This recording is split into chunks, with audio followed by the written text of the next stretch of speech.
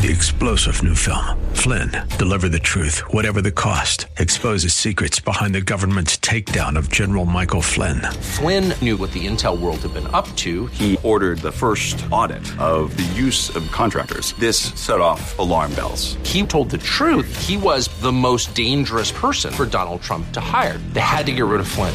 Flynn, deliver the truth, whatever the cost. Available now. Watch it today. Go to salemnow.com. salemnow.com. Grace and peace to you, and welcome to Radio for Real Life with Sean Azzaro, the senior pastor of River City Community Church in San Antonio, Texas. As this is a church that exists to help people just like you find the real life you were created for and find it to the full. And that's what Jesus promised in John 10:10. And today a special message Pastor Sean Azzaro delivered for the Advent season with the hope that comes with Christmas. We're all hungry for something more. We long for it. We go to great lengths to try to fill the emptiness, and yet it remains. Find out what Jesus says will satisfy your hunger. RealLife.org has this full message, sermon notes, and series available for free. But if you feel led to bless this listener-supported radio ministry, then we hope you do. There's a place to give at RealLife.org. The series is called In the Flesh. Today it's part one of the message called The Source. Pastor Sean Azzaro is teaching from the book of John. It's time for Radio for Real Life. Series is called In the Flesh because we are celebrating this idea. We are remembering, we are examining this idea of Jesus Christ come in the flesh and what that is for us. If you have your Bibles, turn to John chapter 1. One of the things as I was preparing for this week's message I thought about is kind of hunger and inner drive that people have, because we all do. There's just something in us. We want something for our lives, don't we? I recently had a guy I know who went through just a very painful divorce. I don't know that there's a non-painful divorce. But he went through, and it was interesting, and I've seen this with a number of different people. He began in social media and stuff showing pictures of himself at the gym, pictures working out, pictures and kind of, I don't know if you've seen that before, and I don't want to make fun of anybody taking pictures at the gym. Although I've been to the gym, the gyms I've been to have mirrors. I'm not taking pictures of that. I'm not sending you any pictures of this, okay? That's not happening. But it's interesting because, he's working towards some goals. And it's just, you can see that so often when one area of our life is broken or is hurting or feels like a failure or it didn't go the way we'd hoped, it's like we look for other areas where there can be achievement, advancement. There's something in us that hungers for something to go right. In fact, in the Sermon on the Mount, remember what Jesus said? Blessed are those who hunger and thirst for righteousness. We hunger and thirst for rightness, things to be as God intended them to be. And that's a gift. That's something we're supposed to. We hunger and thirst for righteousness. Universally, I think we are all hungry for something. We've all used the phrase, like at work, a new employee or something, we say, man, he's really hungry. Or someone is working, he wants it, he's hungry. We talk about it when we talk about sports. Which team wants it the most? Who's the most hungry? There's an inner drive, an inner something. What is it? Where does it come from? I want to suggest that while it can be twisted and turned, and it often is twisted and turned in unhealthy ways, I want to suggest it's something that originally is from God, and we're supposed to have that hunger. Where we satisfy it makes all the difference in the world. Now remember, we're in John chapter 1. I'm going to pick up at verse 1. We read this, in the beginning was the Word, and the Word was with God, and the Word was God. He was with God in the beginning. Remember last week, we looked at that unique title, because we come to find out he's talking about Jesus, but calling him the Word, the Logos, the Word. He's the message, the Word, the message. And we made a very important distinction. He is not the messenger. This is not a grammatical error. He's not the messenger. He's the message. Remember, we learned that the answer to your biggest questions about God are found in the person of Jesus. In him we see who God really is. We see what he's like. We see his vision for our lives. We get a glimpse in ways that we can understand and we can relate to. That's the power of him being the Word. And then we go on and we're told, through him all things were made.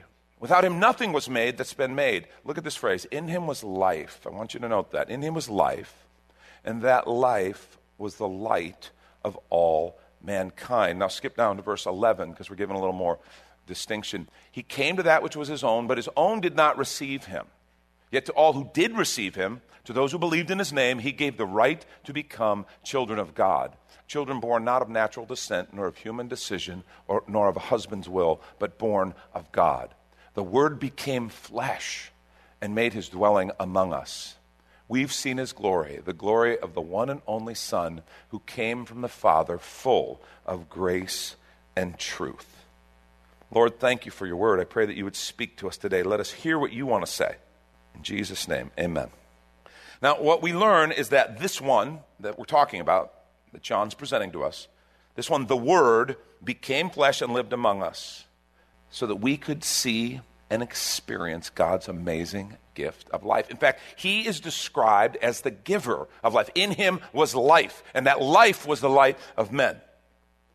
These verses describe him as giver in two different ways, actually. First, giver of life as creator. It says, by him was everything made. Actually, the way it actually says it was, through him all things were made. Without him nothing was made that has been made. So he is giver of life as creator. He spoke it all into being. Now, we get into arguments about this culturally, about creation, right? It's like, wait a minute. If you're going to be a believer, then you have to suspend all intellectual pursuit. You have to kind of just suspend your intellect and just buy this thing because you're denouncing all of science and you're going contrary to all of scientific thought and understanding. I do want to suggest something to you. If you ask any scientist, I don't care, the most hardcore evolutionary biologist, geneticist, whatever scientific discipline you want to pursue, you get that person and you corner them. Don't do it in public. They could not deal with this. You corner them and you start asking questions. Okay, how did that happen? How did that happen? Where did that come from? Where did that come from? Where did that come from? Well, we think, okay, you think, but where did that come from? Eventually they're going to get to the place where he says, we don't know. We don't know. Because they're all going to have to point to a mysterious and unexplainable origin. When you talk about the Big Bang, they're going to explain something. And when you say, okay, what caused the Big Bang? If something exploded, where did the elements that exploded come from? We don't know. Richard Dawkins was actually pushed to the place where he said, I don't know, maybe aliens implanted something. But it couldn't be a creator. Well, no. But the aliens did it. I mean, when you stop and you realize this, there's a whole lot of non-science in our scientific understanding. I mean, when you stop and think about the theories of origin, there's this bias. There's this thing that is set up as the beginning. And really, if you really look at it and are honest, you recognize so much of evolutionary science, so much of the science of naturalism and origins starts with this premise. Since there couldn't have been a creator, then this must have. And really, it's like, well, it's unthinkable to think of a creator because we can't see him. What is the evidence of this creator? And I would say the creation. The evidence of a creator is the creation. And that's true with anything. It'd be like, I'll tell you, if we drove a car in here, just put a car right here, nice new, brand new car, and I start to say to you, you need to explain to me the origin of this, but it couldn't have been a creator, there could be no designer, there could be no manufacturer. That's unthinkable. So now explain to me the origin of this car. And you'd be amazed at the creative things that people come up with. Well, it's possible that we think possibly that. And why is it all the same color? Well, because over just many thousands, tens of thousands of years, of millions of years of heat, pressure, and radioactive events that caused this gradually morphed into a car. You know, we think a million years ago it was a motorcycle, but now it's a car. And it's like, come on. What's the evidence that there's a designer, an engineer, a manufacturer? The car. Because cars don't just appear. But it'd be amazing the creative ways we would come of explaining this car apart from. When you begin with the premise, it's unthinkable to think that there was a creator. You can't consider that, which, by the way, is very unscientific.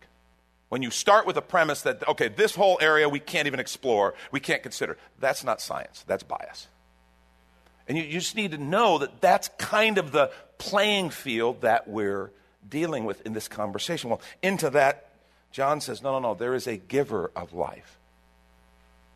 I'm not saying every scientific observation is wrong. I'm not. I'm saying a lot of it is biased, and so therefore it's not necessarily as completely honest as it could be. Because the Bible doesn't come off as some textbook. It doesn't try to give us the mechanisms that God used to create. It says, God said, and there was. It says there is a designer and there is a creator. It doesn't tell exactly the mechanisms he used for creation. And there can be a lot of discussion and a lot of differing opinions on how that happened. But what the Scripture's clear on is that there was a creator. And John says, this Jesus was there. He's the giver of life as creator. He spoke it into being. And he gives a second way that he is the giver of life. And that is as redeemer. Remember, he said he came to that which his own didn't receive him, but to all who received him, he believed in his name, he gave the right to become children of God. Sin created this separation. Sin created this death. Jesus Christ paid the death penalty on the cross so that we could have life. God created us, gave us life at creation, and then when we sold ourselves through sin into the slavery and we incurred a death penalty, Jesus himself came, paid that death penalty, and bought us back again. So twice, he is the giver of life. And let's take a quick minute to remind you, you're listening to Radio for Real Life with Pastor Sean Azzaro, the listener-supported ministry of River City Community Church, in this message called The Source from the series In the Flesh, which is available right now on the sermon page at reallife.org. And there, if you're able to bless back, your financial gift helps this radio ministry continue. You can find the Give tab at reallife.org. And if you're looking for a great way to spend Christmas Eve with your family, here's your invitation from Pastor Sean. Christmas is a season of joyous expectation. The carols, lights, celebration, and gifts are simply reminders of the fact that God loved us so much, he gave us the gift of Jesus. I'm Pastor Sean Azzaro, and I'd like to invite you to the Christmas experience at River City Community Church. The experience begins with Carols and Candlelight, which is a special time of music, stories, and Christmas reflections designed to remind us of the true gift of Christmas. Then we'll experience a wonderful live nativity, hot chocolate, and fire pits. It's the perfect way to begin your Christmas celebration. River City is located outside Loop 1604 on Lookout Road, across from Atama Park. The Christmas experience with Carols and Candlelight will be offered 4 different times on December 23rd and 24th. Go to reallife.org for more information.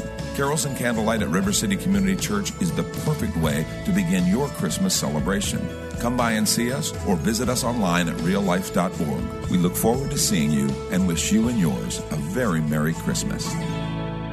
And now back to the message, The Source. This is Radio for Real Life. But I want to suggest there's a little more. If we look down in the passage a little more, John, I think, gives us a look at a third way that Jesus is the giver of life. And that's what I want to focus on a little bit this morning. Pick up at verse 29.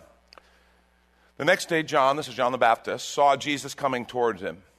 And he said, "Look, the Lamb of God who takes away the sin of the world." That's that second giver of life, the Redeemer. This is the one I meant when I said, "A man who comes after me surpassed me because he was before me. I myself didn't know him, but the reason I came baptized with waters was that he might be revealed to Israel." So John's telling about his mission. I was a forerunner to another. Then John gave this testimony. It's very important. "I saw the Spirit come down from heaven as a dove and remain on him. And I myself didn't know him, but the one who sent me to baptize with water told me," this is God. By his Spirit he revealed to John. He told me this: "The man on whom you see the Spirit come down and remain is the one," listen, "who will baptize with the Holy Spirit." He will baptize with the Holy Spirit. I've seen and I testify that this is God's chosen one. This idea of the baptism of the Holy Spirit, I want to suggest, is a third way that he is on an ongoing basis the giver of life. Jesus said himself in John 7, beginning in verse 37, we're told, "On the last great day of the festival, Jesus stood and said in a loud voice," listen, "Let anyone who's thirsty come to me and drink. Whoever believes in me, as Scripture has said, rivers of living water will flow from within them."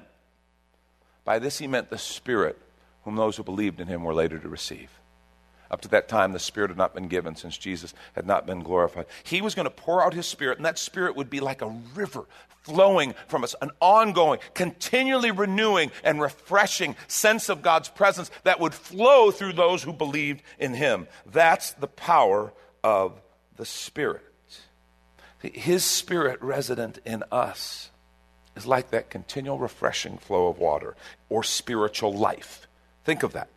He's the giver of life. This is spiritual life resident in us. I think this is extremely important, and I believe it's a game changer. In this world where we are constantly trying to quench a thirst, where we are trying to satisfy a hunger somewhere with something, this idea that he is an ongoing source of life and supply is critical. I want to suggest to us, because of his Spirit resident in us, in me, in you, it's not correct to simply say, he gave me life.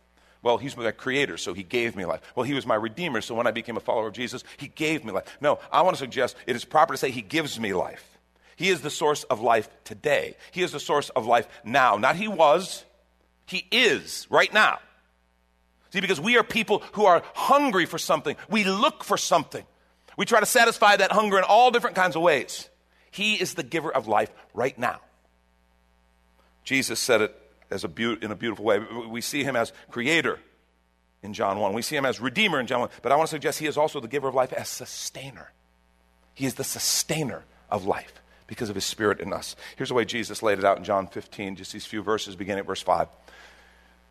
Remember Jesus' illustration, my Father's the gardener, I'm the vine, you are the branches. If you remain in me, you can bear much fruit.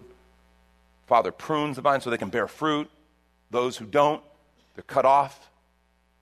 He says, I'm the vine, you are the branches. If you remain in me and I in you, you will bear much fruit. Apart from me, you can do nothing. Understand this in the context of the illustration. Okay? He used the illustration because it's kind of obvious. Well, of course, if you cut a vine or a branch off the vine, we all know it may still look alive, but it's going to be dead soon because it's just been cut off from the source. Jesus is saying, that's what I am in you. I'm the source. You'll bear much fruit. Apart from me, you can do nothing. If you do not remain in me, you're like a branch that's thrown away and withers. Such branches are picked up, thrown into the fire, and burned. But if you remain in me and my words remain in you, ask whatever you wish and it will be done for you. This is such a powerful scripture. Powerful description of what his presence in us means. This is to my Father's glory that you bear much fruit, showing yourselves to be my disciples. So Jesus gives us this picture. And here's the main point I want you to write down this morning. If you're taking notes, write it down. Jesus is the only source that can truly satisfy our ongoing hunger for life. Our ongoing hunger for life. Let me tell you, this word ongoing, it wasn't originally in my sentence and I didn't want it because a sentence speaks better without it. Yeah, I think about that kind of stuff. You're like, really? But it was so important, it had to be there. Our hunger for life is not like a one-time thing and then once we find that thing that satisfies, okay, now we're done. No, we all through our entire lives are seeking the life that we were created for, and we seek it all different kind of ways. This is not just a message to the unbeliever. We sometimes think that's a message to the unbeliever. Those of us who found Christ, well, of course, yeah, we're done. We did that. We checked that box. That is absolutely wrong. He is the only source that can truly satisfy our ongoing hunger for life. We all have a hunger. Paul said, remember in Acts 17:28, he said, in him we live, in him we move, and we have our being. This is so important. So many of us miss it. Jesus said in John 14:6, I am the way, the truth, and the life. No one comes to the Father except through me. We seek so many things. We seek so many different ways to satisfy that hunger. I mean, think about it. You know, sometimes it's almost easier for you to look at other people because we're not really objective with ourselves. Look at people who you care about and you know in your family or maybe in someone who you've prayed for, been concerned with. You can almost see the thing that they're trying to satisfy the hunger, and you can see the hunger. And that doesn't mean these are always unhealthy things. Sometimes they're fine. But I want to suggest to you, anytime we go outside of the only source to truly satisfy that inner hunger, whatever it is, even good things become unhealthy things. Even good things can become destructive things because they can never really satisfy.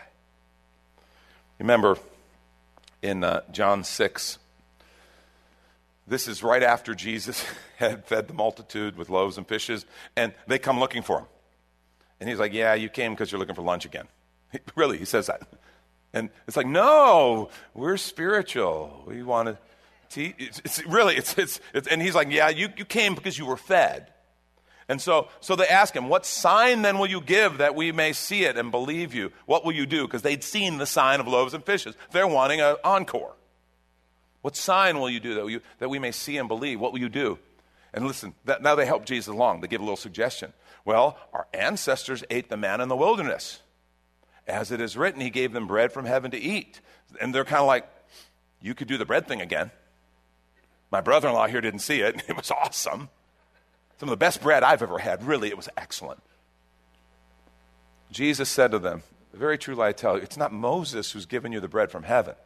It's my Father who gives you the true bread from heaven. And so they're still thinking, this is going to get good. Jesus is going to start cooking. For the bread of God is the bread that comes down from heaven and gives life to the world. Sir, they said, always give us this bread. Then Jesus declared, listen, I want you to hear this. I am the bread of life. I am the bread of life. I am the sustenance. I am your nourishment, your daily portion. That's what I am. Whoever comes to me will never go hungry. Whoever believes in me will never be thirsty. I am the bread of life. See, we all have a hunger. And just because you're a follower of Jesus, your hunger hasn't stopped. In fact, I want to say to you, he put that hunger in you. Blessed are those who hunger and thirst for righteousness, for they will be filled. He put it in you. Where you satisfy it, though, makes all the difference in the world. Because we as Christians can try to satisfy that hunger in all kinds of things.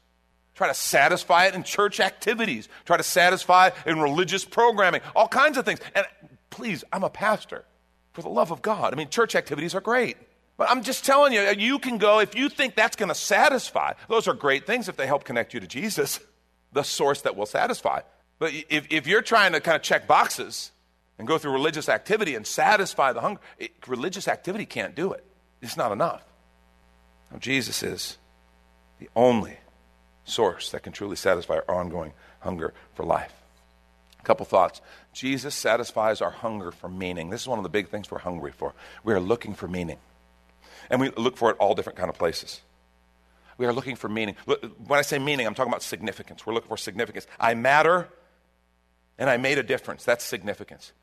I mattered. We all want to matter. We want our life to matter. We want to know we made a difference. It wasn't just about kind of going to work, do the week, and kind of get it over with as quick as possible, try to enjoy the weekend as much as possible, and then start it all over again just to get to the next weekend. See, that's a rat race none of us really wants to be a part of, but if we're honest, far too many of us are. And something in us hungers for significance and purpose. Purpose is that thing that says, I did something important and worthwhile. It's one of our biggest perceived needs. You know that significance and purpose?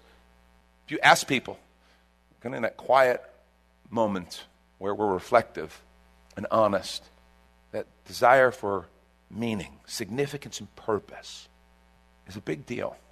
And we achieve it, we pursue it all different kind of ways. We do it through work and achievement.